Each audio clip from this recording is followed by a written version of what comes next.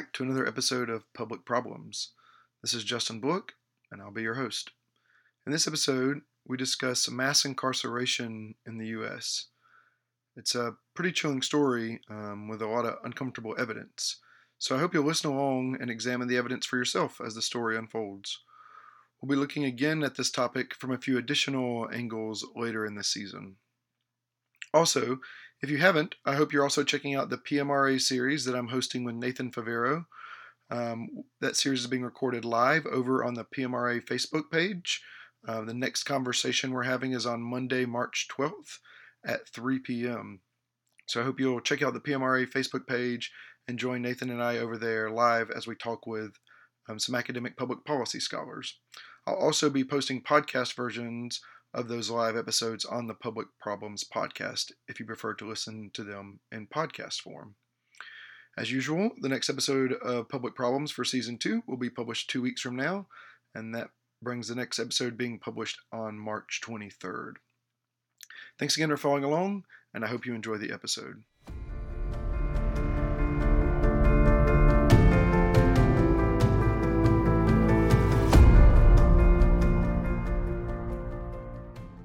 Welcome to another episode of Public Problems. Today we're going to be talking about mass incarceration. I have with me today a few students who are working on their Masters in Public Service and Administration at the Bush School of Government and Public Service and had the fortunate or unfortunate opportunity to have a class with me in the fall of 2017. And for that, they went and did a half a semester long research report on an issue that they thought was important. And so I'm going to let them put that in context for you, but before we get there, I'm going to let them introduce themselves so you know who you'll be hearing from. I'm Andy Parnell. My name is Ashley Alley. My name is Samantha Wilkinson. My name is Joseph Tate. This is Meshon Lee. I'm Robert Latimerell. All right.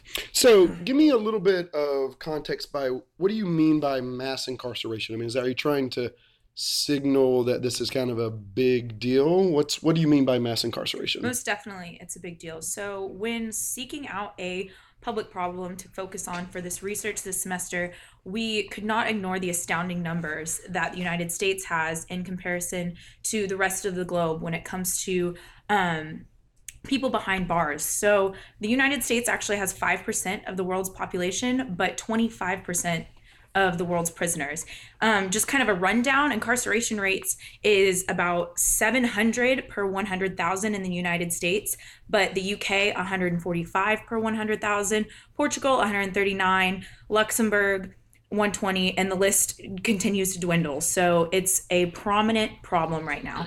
So the U.S. houses 1/4 of the world's prisoners total. Definitely, yep. And then it sounded like when you said those rates, I mean, the lower rates, the jump you mentioned from the U.S. being almost 700 to just, I mean, I think the next closest was the U.K. I mean, the U.K. is 145 per, 100,000 people.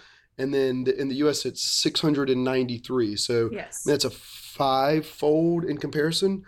Are there any, I mean, in your research, are any developed countries anywhere near? I mean, is this just kind of picking data, or is this kind of, I mean, is there a huge gap between the U.S. and the rest of the world? It's huge.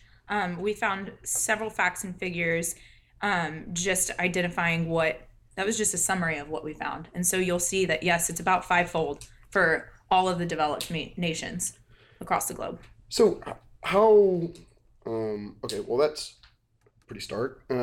So why is that? I mean, how did we get to a place where it's 5 times the rest of the world and 1/4 of the world's population? I mean, how did we get there? That's definitely a good question, and that's something our group looked at throughout this half semester working on this project. So we first started by breaking it down with the timeline of events that we felt have led to where we're at now currently. So we found that our starting point was in 1619. That was when the first slaves were brought to the colony of Virginia. Obviously a form of enslavement leading to the beginning of this problem. We then see in 1829 the Eastern State Penitentiary, which was the first modern prison in Philadelphia, Pennsylvania. Next, in 1816, 1865, we have the 13th Amendment, which was supposed to end segregation and enslavement, but it still allowed for prison systems. In the 1890s, we have the Jim Crow laws, which led to more racial tensions and African Americans still not getting the fair treatment that they deserve. And this issue we expand upon more in our research later on. In 1914, we have the Harrison Narcotics Tax Act, which is considered the first war on drugs. In 1963, we have Gideon versus Wainwright, which was a Supreme Court case that decided that everyone has the right to an attorney, meaning that public defenders now must serve everyone that goes into the criminal justice system, which will also be expanded on further later. In 1971, we have the Nixon administration declaring the war on drugs, which is the war on drugs that is most commonly thought of when mentioned, which has led to more imprisonment for drug offenses. And then we have in 1986, the Reagan administration having the Anti-Drug Abuse Act of 1986, which created mandatory minimum sentences. So there's a lot there that you kind of brought into the picture throughout the history.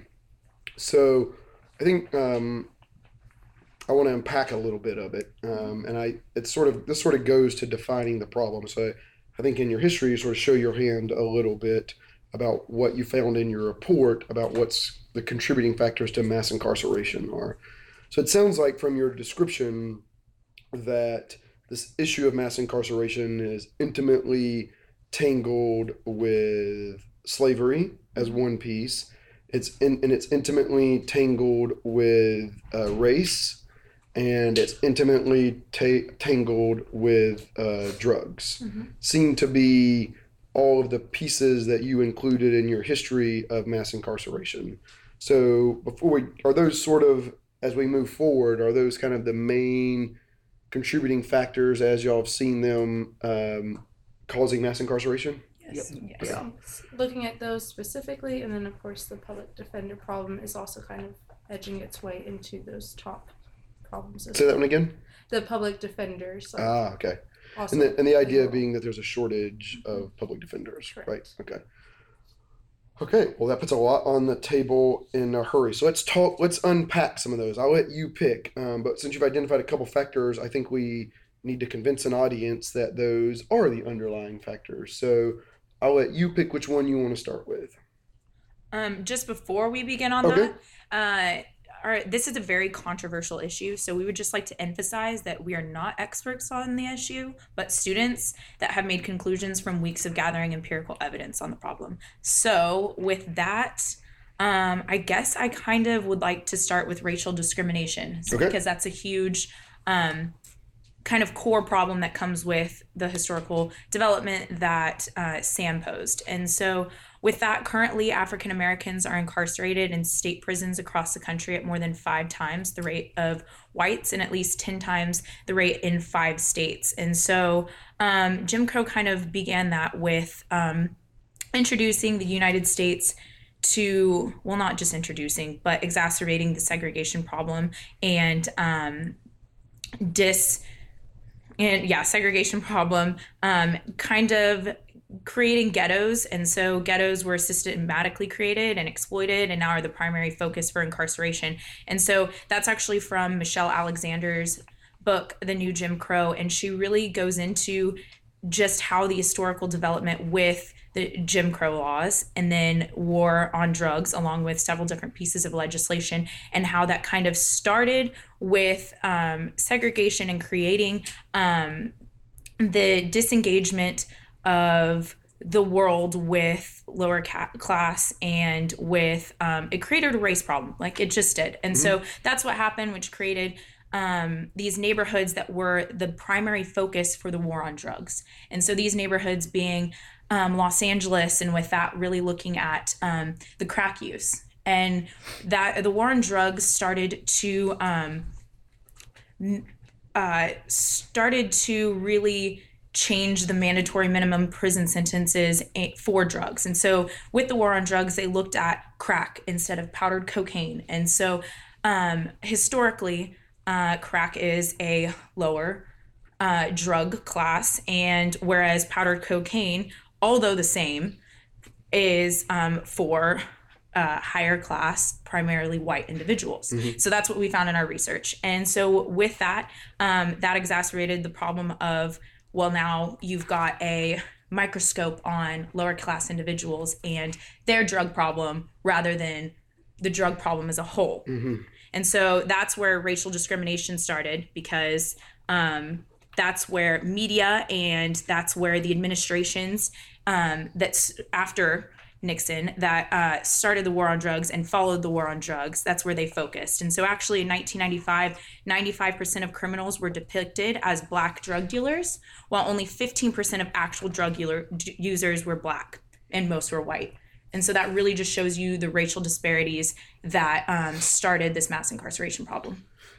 Yeah, and so this is, I mean, as Andy makes clear in her summary, I mean, this is very well documented, right? This is not something I'm sure is well known throughout the general public, but very well documented across a number of fields, across sociological fields, across criminal justice fields, across public policy fields.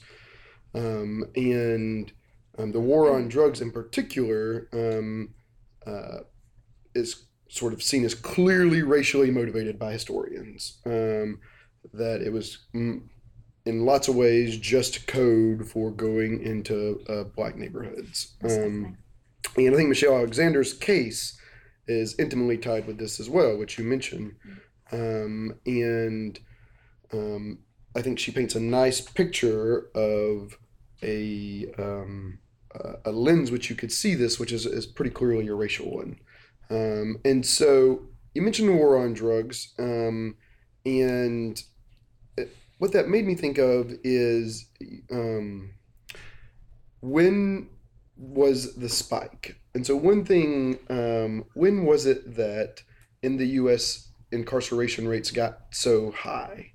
Is this a new phenomenon, or has it always been really, have we always been an outlier in this?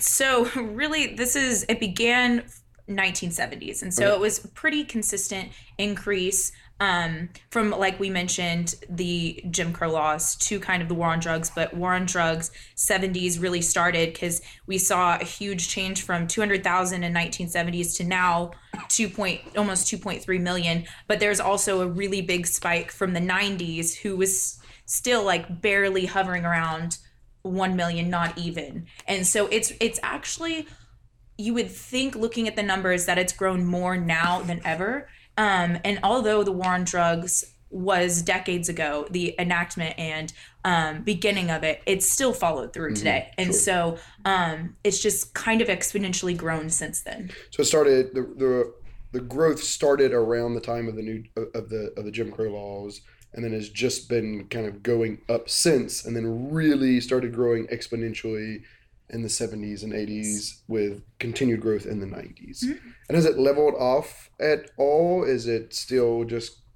kind of going through the roof?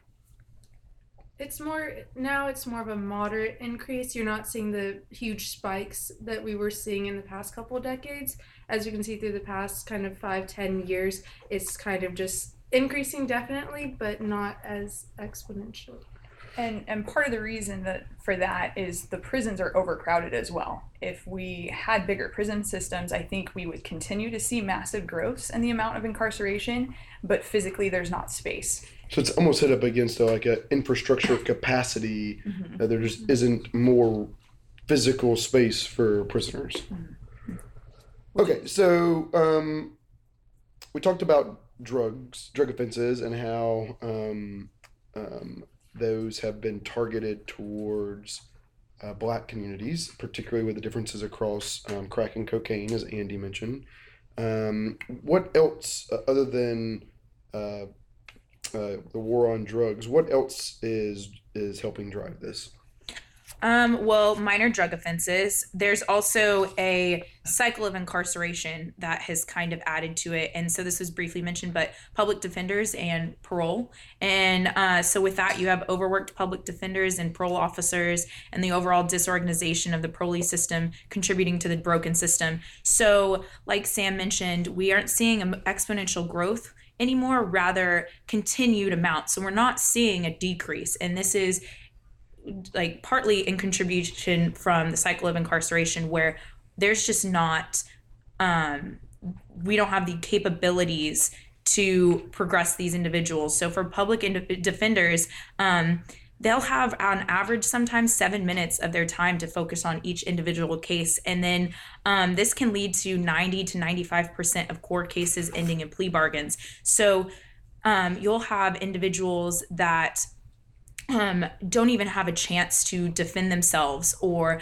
be proven innocent if they do not have the financial capabilities to do so, because the public defenders just, it's not that they're terrible and at their jobs, it's that they just don't have time and they don't have the resources. And with that, you get individuals going into prison that may have had a chance if they had better opportunities for them given to them by the justice system. And then you have criminals coming outside of the system and for parole with really, really strict guidelines on them once they're out, almost as worse as prison. And so with that, they'll even be for halfway houses in neighborhoods that are drug ridden. And you also have overworked parole officers and overworked halfway house staff that can't look at the individual and help them in the ways that they need it on a personal basis. Rather, it's a blanket, we've got to do and help as much as we can, but it's not enough because, again, they just don't have the resources.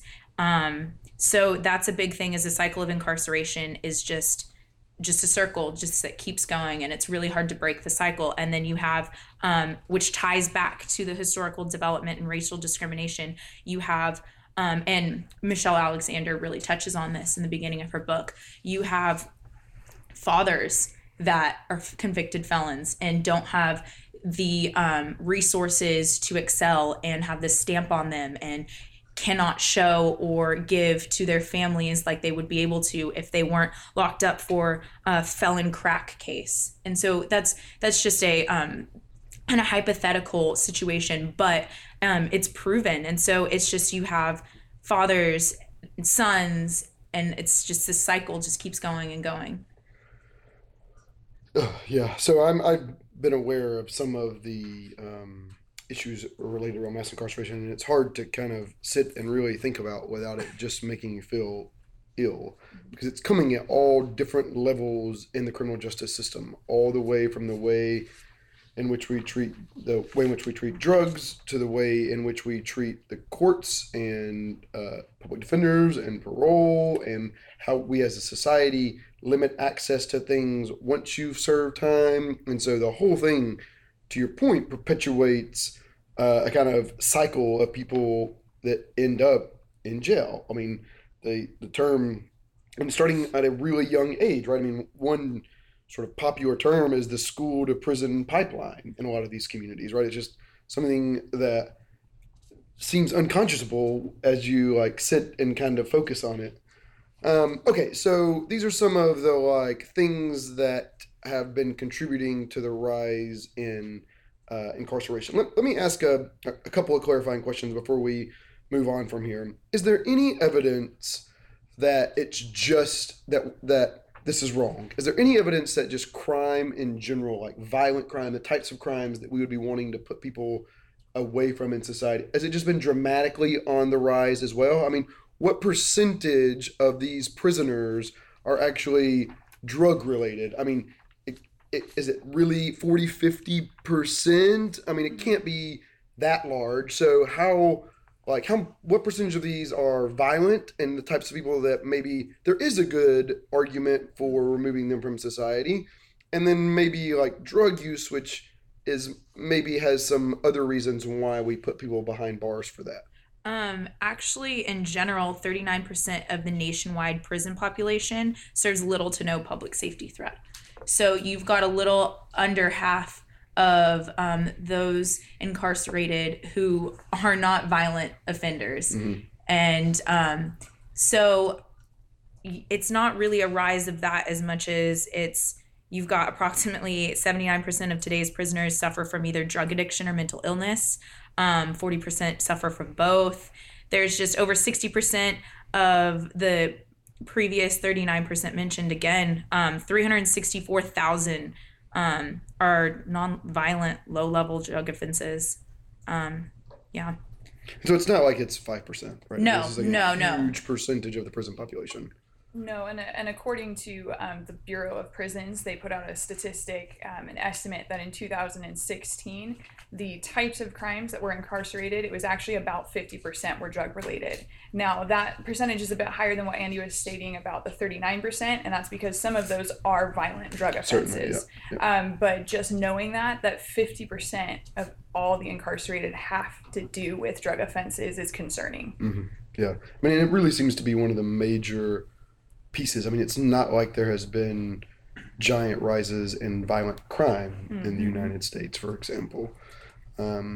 Okay, so I think this paints a sad but picture that people can see of the kind of criminal justice system in the U.S. or the ways in which we might have gotten ourselves in a spot where our incarceration rate is just dramatically larger than lots of other countries.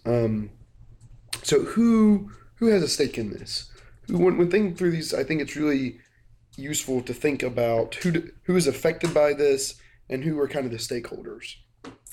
Well, it's such a multifaceted issue with far-reaching effects, as we've been talking, that I think a lot of times the easier question is who is not a stakeholder and who is not affected. And virtually the answer is no one. Okay. Yeah. Everyone is affected by this. And something that you mentioned earlier, Dr. Bullock, that I thought was interesting is this idea that the issue is well known in academic circles, in criminal justice circles, but is most likely not as well known to the general public. And so we've been encouraged to see books such as The New Jim Crow Law, documentaries on Netflix such as The 13th, trying to raise awareness about this. But I think it needs to be taken a step further and really explaining the societal impact of it, not simply acknowledging that there is a problem, but how it directly affects each individual. So there are a lot of different ways to consider the different perspectives and the way the effects kind of ripple throughout our society as a nation. In our report, the way we had framed it is we started with the 10,000 foot view, starting at the national level, and then worked our way to the ground level, ending with the individuals, which is a very valid way to approach it. But I think in terms of this conversation, it might be more beneficial and effective to consider it as a ripple effect and start by focusing where the issues are most concentrated. So starting from the opposite, looking at the individual inmates. So when we talk about stakeholders, obviously the individual inmates or the former convicts or ex-offenders, however you'd like to refer them, there is a significant economic impact on these individuals. While they are in prison, many of them already come from low socioeconomic status. Many of them have credit card debt or mortgages to pay. All of these debts that are accruing interest while they're sitting in prison, unable to work. And then once they are released, they face these almost insurmountable barriers to finding employment. Even if they want to become a contributing member of the society essentially has set them up for failure. Almost every job application asks for a listing of any of the times you've been in prison, if you have a felony conviction, anything like that. A majority of employers, if they see that you have a felony conviction, are going to throw your resume out the window. Sure. So that is obviously very concerning. And along with that, on the individual level, these individuals are facing relational issues, this sense of isolation because they can no longer provide for their families. A lot of them have a lack of solid support, and so individuals are being torn apart by this. There's also growing research on the prevalence of non-diagnosed mental illness among inmates and how that affects them after they leave prison. Which we could do an entire segment just on that, but the idea that the individual inmates are being affected, and then as they return to society, their families are being affected. So again, it's this idea of the ripple, the effect that goes out as the individuals try to return to their family and face all of these barriers. The families themselves are being torn apart. Father figures or mother figures are being removed. Children who are children of inmates or ex-offenders are estimated to be upwards of 50% more likely to be incarcerated themselves later in life. So it's this horrible, vicious generational cycle that just is perpetuated. And again, on the economic level, majority of these inmates were the primary income earner for their families. So when you take them out of that circle, these families that were already poor are now destitute or borderline destitute. And we know that society is a collection of smaller units. So as these families are being torn apart, as their poverty is growing, it's influencing their communities, their neighborhoods. So neighborhoods are affected by all of this. You also talk about increased poverty levels for each of the families, increased poverty levels for the communities, increased poverty levels for the nation. It just ripples on and on. There is a study that was conducted that talked about this economic issue on a national level, and it talked about from the years 1980 to 2004, the gross domestic product of the entire United States increased by 2.9% each year, but poverty continued to grow. So even though the economy was growing, poverty was also on the rise, which is there's this disconnect. And the authors of this research put forth the hypothesis that the reason for this is because of mass incarceration, that these poorer communities are becoming even poorer, and that gap between the poor and the rich is growing exponentially as well. So as we see, a lot of times we like to think that if I don't directly know anyone who's been incarcerated, this does not affect me. But if we're talking in terms of gross domestic product, obviously it's affecting the entire nation. Well, not even to mention so you mentioned a lot of societal costs and implicit costs to society, both now and future generations, because this becomes a kind of a cycle in the way that poverty is. And so I think I think that sort of highlights just the implicit cost, but you also have explicit cost, right? So it's not cheap to keep people in prison, right? I mean, this isn't something. This has to be putting a strain on state budgets in particular. And so, did you see in your research anything about how expensive it is to just taxpayers for the resources to be going to holding so many inmates rather than other more productive uses of that money? Specifically with the minor drug offenses, if you were to focus on, or minor nonviolent drug offenses, if you were to focus on rehabilitation instead of incarceration, it could save the United States $20 billion annually. So about large amounts of money just on that one dimension. Just on this one dimension, $20 billion annually. And then another figure that was given is that, and this is an estimate for 2013, but most of these costs are very comparable. It's estimated that it costs between $21,000 and $33,000 per inmate each year to keep them incarcerated. And that's simply just keeping them in a prison. Imagine if we were to turn that around and use it in a more productive manner. Sure. Yeah.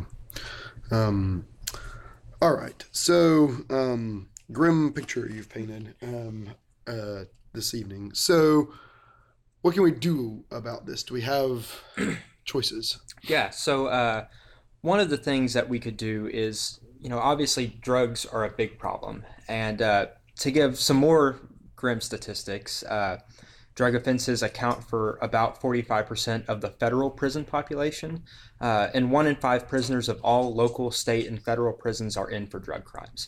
So this is a huge amount of people that, potentially could not be in prison if policymakers were to implement certain things. Mm-hmm. So we didn't want to just talk about the theory. We wanted to put pen to paper and find some rough estimates of what different pieces of legislation could do to the prison population and under certain effects. So one of the big things is overcrowding. And so we found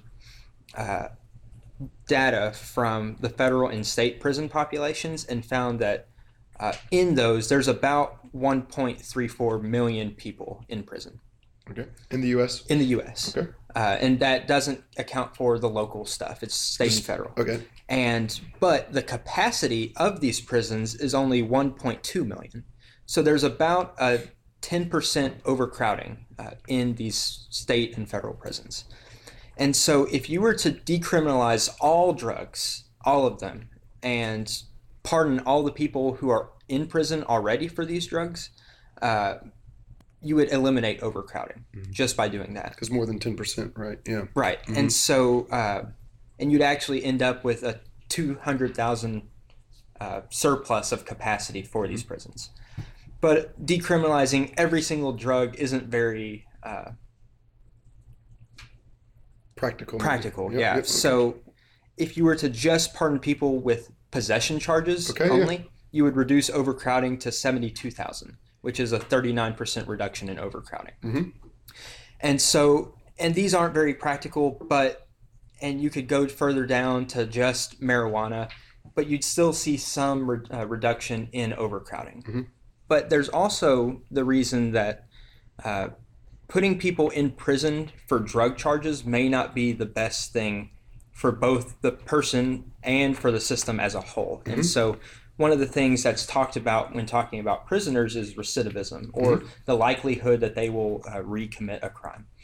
And they have shown, so Time Magazine worked with criminologists, lawyers, and statistical researchers to see how many of these people are actually a threat to society.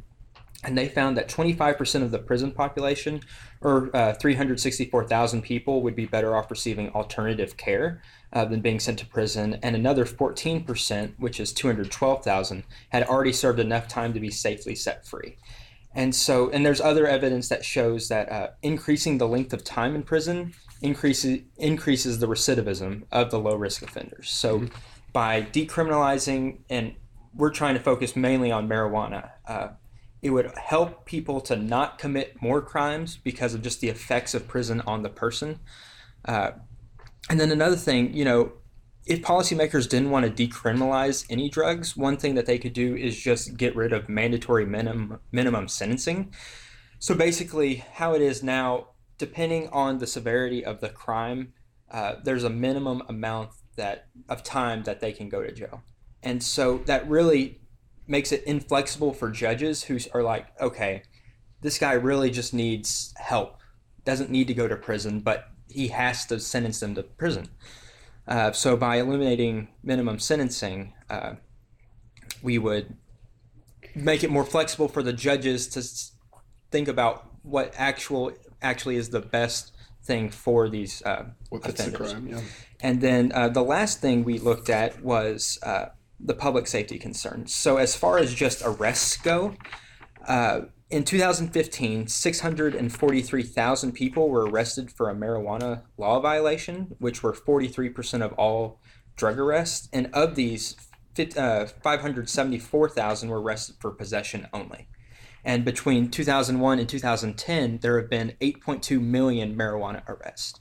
So if we were to decriminalize marijuana, this would free up all the resources of policemen, judges, lawyers, public defenders, all these people who are doing these, basically it's like litigation between the judges and all the rest of the parties.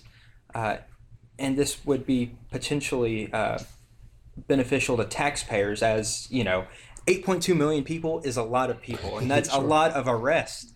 And so that's time and money going into this that could be freed up by just decriminalizing marijuana. Yeah,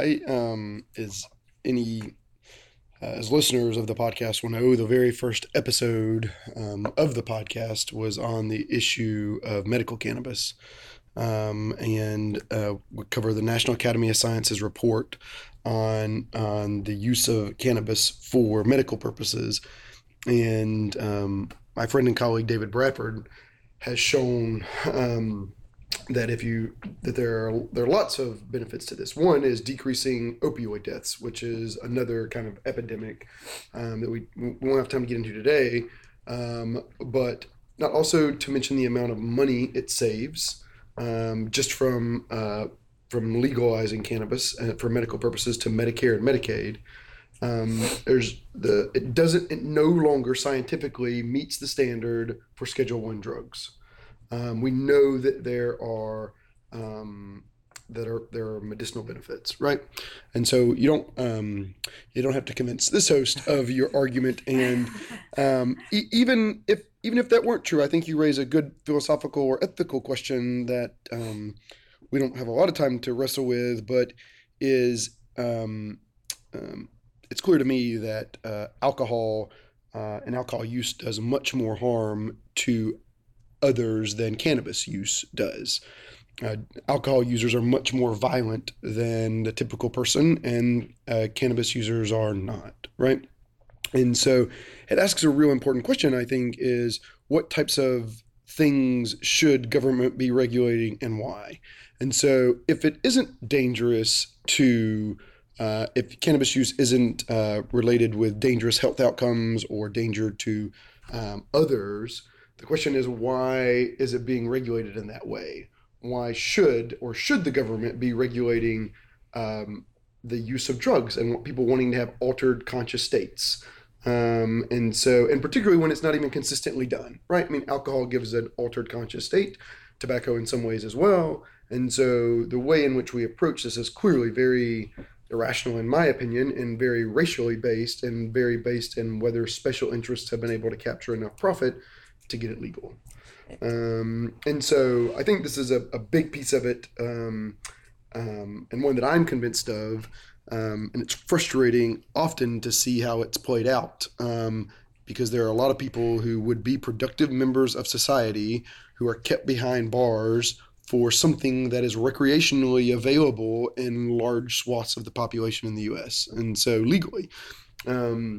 So little plug there that we share on the ridiculousness of cannabis being a Schedule I drug.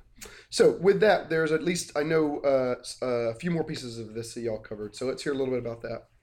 Well, our second potential solution for future would be rehabilitation. As we mentioned, over the past decades, the population of prisoners in the U.S. has been largely increasing.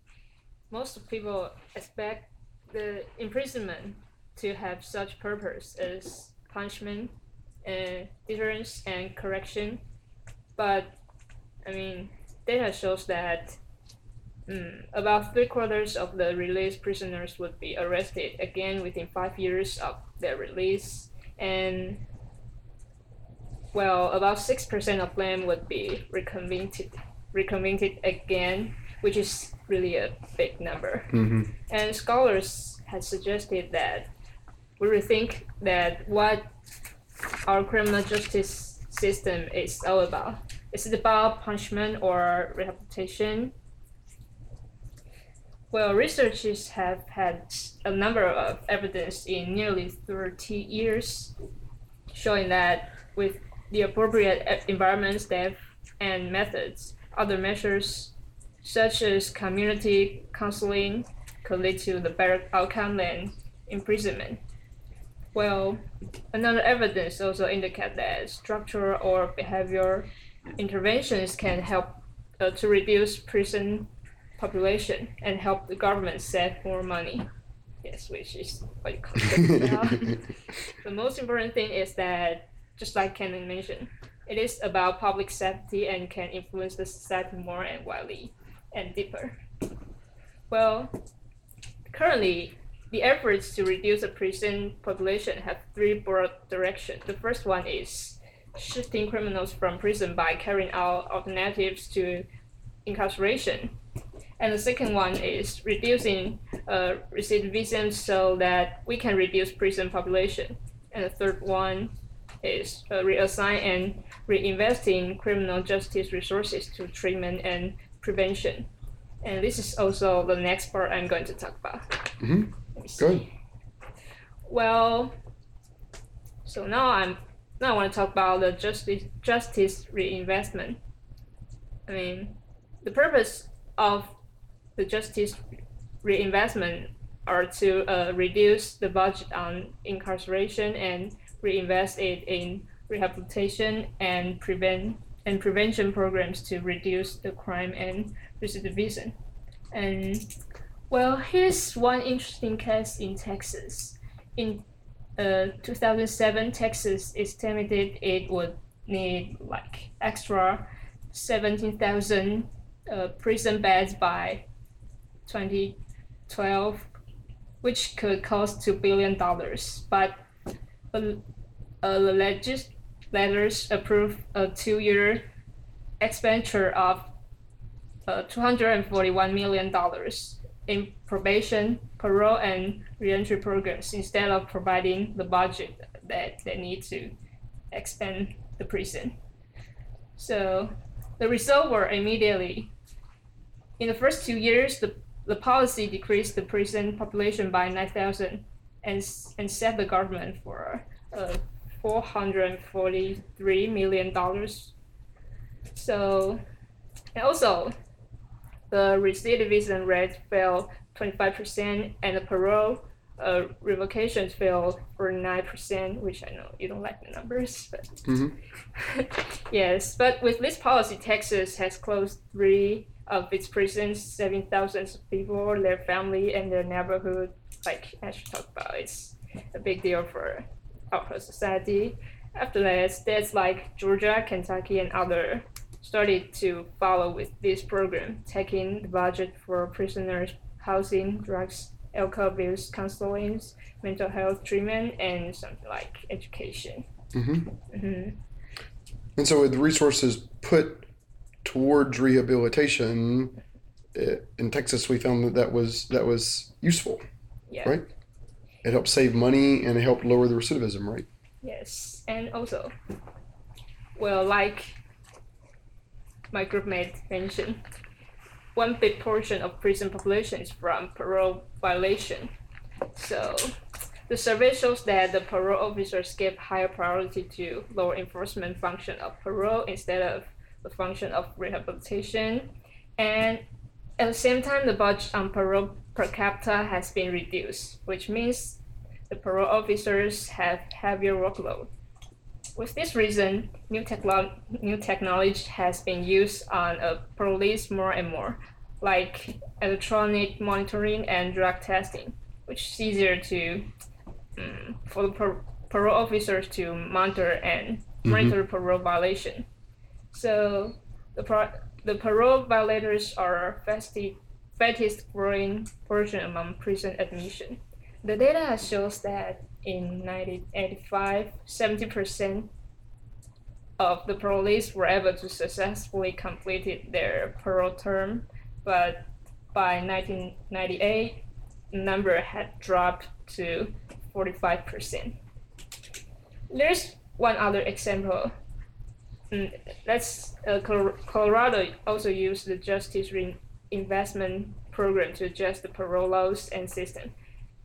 Well, after adjusting the rule related to drug offense and the length of parole supervision for low and medium risk level offenders, this adjustment helped Colorado save $5.9 million on its budget within 2 years. And Colorado then reinvested the saving on training the parole officers, providing released prisoners with rehabilitative programs. So, I mean, the mass incarceration has lasted for nearly 4 decades, right? And it may take years to change the situation. But it's not just about human rights issue. It's also about practical idea to public safety and well-being for the whole society. So by reducing the prison population, it helps the individuals not just directly to the prisoners themselves, but also to their families and communities. So can also prove the racial equality like my groupmates mentioned. Yeah, it's really good to know that there are at least some efforts going on at the state level to be a little bit more intelligent about this, because at the particularly at the nonviolent level, it seems clear to me that we should be focusing on rehabilitation, and if we can find ways to lower the recidivism rate as part of rehabilitation, not only is that good from just a human potential standpoint, not having to take away someone's ability to go have a full life and let them have some potential, but it also saves money, right? Meaning take that money and divert it somewhere else. If you just focus on the rehabilitation piece as part of this, not just the punishment piece, which seems to be the piece that maybe the whole system has been missing. Yeah, and the bigger question that we would pose to your viewers, listeners, is that what is the reason for prison? Is it just a place to hold people, or is it to, make them to where when they come out, they're not going to commit more crimes? So that's really like the bigger issue here is like, what is the purpose of prison? Yeah, I think it is a question that as a society we've got to wrestle more with, because the default, what we have now, the current structure, doesn't feel good. When you look at the numbers and the outcomes we have, there's something about this that when you compare it across other countries, and then you notice the disparities across not just race, but also like access to income and financial opportunities, and how this kind of affects and infiltrates entire communities. It seems like there should be some ways to adjust the structure we have now to focus on rehabilitation, because these aren't working, right? And it seems like it's mostly a function of an inability to get a coherent set of policies pushed forward again. And I wonder why that is, because some of the way in which this has been laid out, the research you capture here, isn't new research.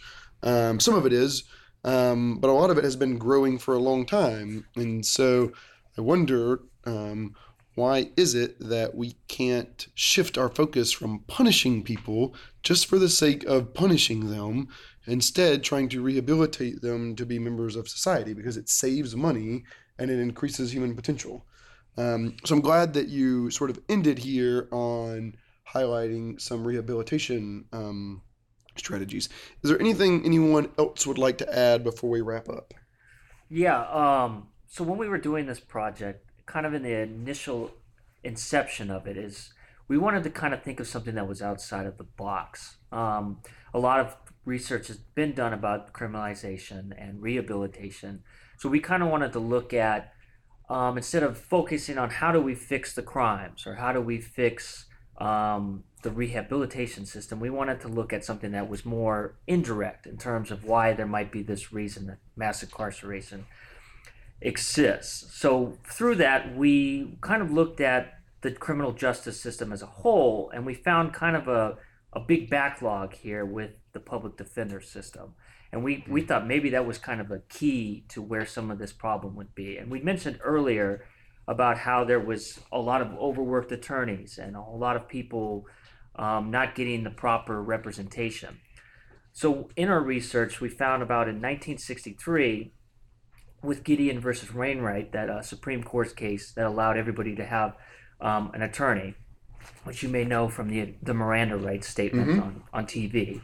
But so back then, there was only about 150,000 defendants that were facing felony charges and needed representation.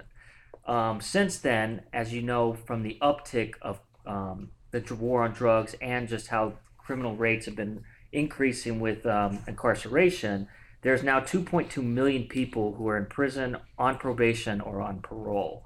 So that's a lot. That's a big number right there. And there's not enough attorneys and public defenders to handle all those cases. So another thing that we looked at with that, and we'll get into that later, is just how underfunded the criminal defense division is. I mean, we found through the Policy Institute that police and other forms of corrections, so like police forces, the correction systems themselves, are multi-billion-dollar industries with funding. The criminal defense system itself is just barely under $1 billion industry. So there's a big discrepancy between where the funds are going in this, and we think that's a huge problem with that, because you'll have underfunded defense systems that don't have enough resources to hire private investigators or paralegals or any kind of administrative staff. Not only that, but not even have the ability to pay public defenders that may be good. They might just get in a lot of people that are fresh out of law school that haven't been through the system and don't know how to really properly try a case. And so some of these offenders are not even getting any proper representation. There's not a lot of face time with their attorneys, so some of them are just taking plea deals because of that fact. Some other interesting facts with that we found was that on average, public defenders should only handle about 150 felonies or 400 misdemeanors or 200 juvenile cases, 200 mental health cases, or just 25 appeals each calendar year. But what we're seeing is that public defenders are actually handling about 530 cases, which if they worked even just a couple minutes every day would still not be able to fully represent their cases in a whole calendar year. So that's just a huge, big difference between that. So you can imagine there's a lot of hours put into working cases. So through that, the criminal justice system, public defenders now kind of have what is called triage, which is in the medical world, the more serious people in the ER, gunshot wounds, stuff like that, they get priority over your upset stomachs or whatever your recent anxieties over your health is. Those ones are more serious. So what happens with that is public defenders are taking high-level felony cases and taking those as more important than it is lower misdemeanors. And I have the statistic here. That's kind of even a bigger discrepancy because those low-level misdemeanor offenses actually make up most of the cases of people in prison. And so that has also the highest potential of punishments with some of these. So they're not getting the proper representation that they deserve with that front. So what we made recommendations of for this is to first increase funding to the public defender system, because right now, as I said earlier, there's a lot of funding going between police forces and correctional systems, which you can get in a whole idea of the militarization of police. But for this example, we'll talk about how there is just no parity between that. So criminal defense systems don't even have the opportunities to pay the attorneys to work. So through that, we came up with kind of our own idea that we think may be somewhat innovative and hopefully may be able to kind of help the problem, is that we wanted a kind of an attorney lottery system made up kind of like how jury duty works. And through that, we wanted to see if that would be, if the American Bar Association would have kind of a requirement for any practicing attorneys to be, if you want to be admitted to the bar, you have to go through this kind of lottery system. So where your name is picked, it's your turn to take some of your time off, maybe a week, 2 weeks, to work these backlog cases in the criminal defense system and work in your counties and in your cities and even in your states to take some of these cases on and help with some of this and give these people proper representation. Because as Gideon versus Wainwright said in the Sixth Amendment, you have the right to an attorney. And so we feel that everybody should have that right. And I think that would be able to kind of decrease some of these, because you wouldn't have people just accepting plea deals or representing themselves in court cases. You'd actually have skilled attorneys taking the time, going through the evidence, and with the uptick in funding that we suggested, you'd actually have them to be able to have people investigate their cases, do research on their cases, give time to their cases where they were able to have that proper funding. In addition to the lottery system, we know there'd be a lot of pushback with that because there just always is in this situations like this. So we kind of said that maybe there should be some monetary incentive for the attorneys that do get selected to do this, whether that's a tax rebate or payment up front, because everybody knows that your time is money. So you'd be taking time off your own practice to do this. But we find that's really important. And finally, with that, we think that that in the lottery system, people that have these misdemeanor cases deserve more skilled attorneys, people that have been through the system for a while. So guys that are, that have 20, 30 years of experience taking on some of these misdemeanor cases, because as we said earlier, a lot of the lower level cases are being taken by kids that are fresh out of law school and may not have the same experience. And so we think to be having fair and equal treatment on these, some of these people that more experience and more knowledge and can pick up on patterns through cases to be able to help and assist with that. Well, my suggestion is that we take the savings from the rehabilitation projects and we use those to fund your lottery system to incentivize attorneys to participate. Absolutely. There we go. We solved it all today. Yeah. All right. Well, thank you. We're getting kind of close to the hour mark, so let's go ahead and wrap up there in respect of everyone's time. But I really appreciate you. I really enjoyed your report. I really appreciate you bringing another voice and some views to this issue, because it is one of kind of our pressing challenges as society, and in my opinion, on a human rights front right now. I mean, it's crazy to me to think that the place that you think of, or at least that I have thought of as the land of the free, is also the land that puts the most people behind bars, right? Something about that feels un-American in the way that I think of America. And so hopefully this episode can help raise some awareness of some of the issues and some clever solutions that you've pointed out this evening. So thank you so much. Thank Thank you. you. Thank you.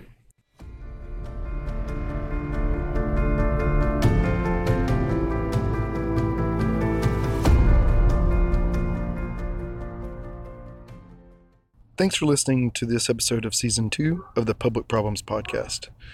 If you would like to help support this podcast, you can do so by sharing the episodes with your friends, family, students, and liking our page and following along as we do live events.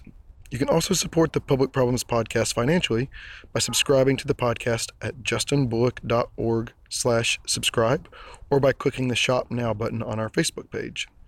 Here you can pick any monthly subscription or single donation amount that you would like to contribute. Any support is greatly appreciated. I very much believe in this podcast and its content and hope to make it more visible and have more time to spend on it in the future. Thank you very much.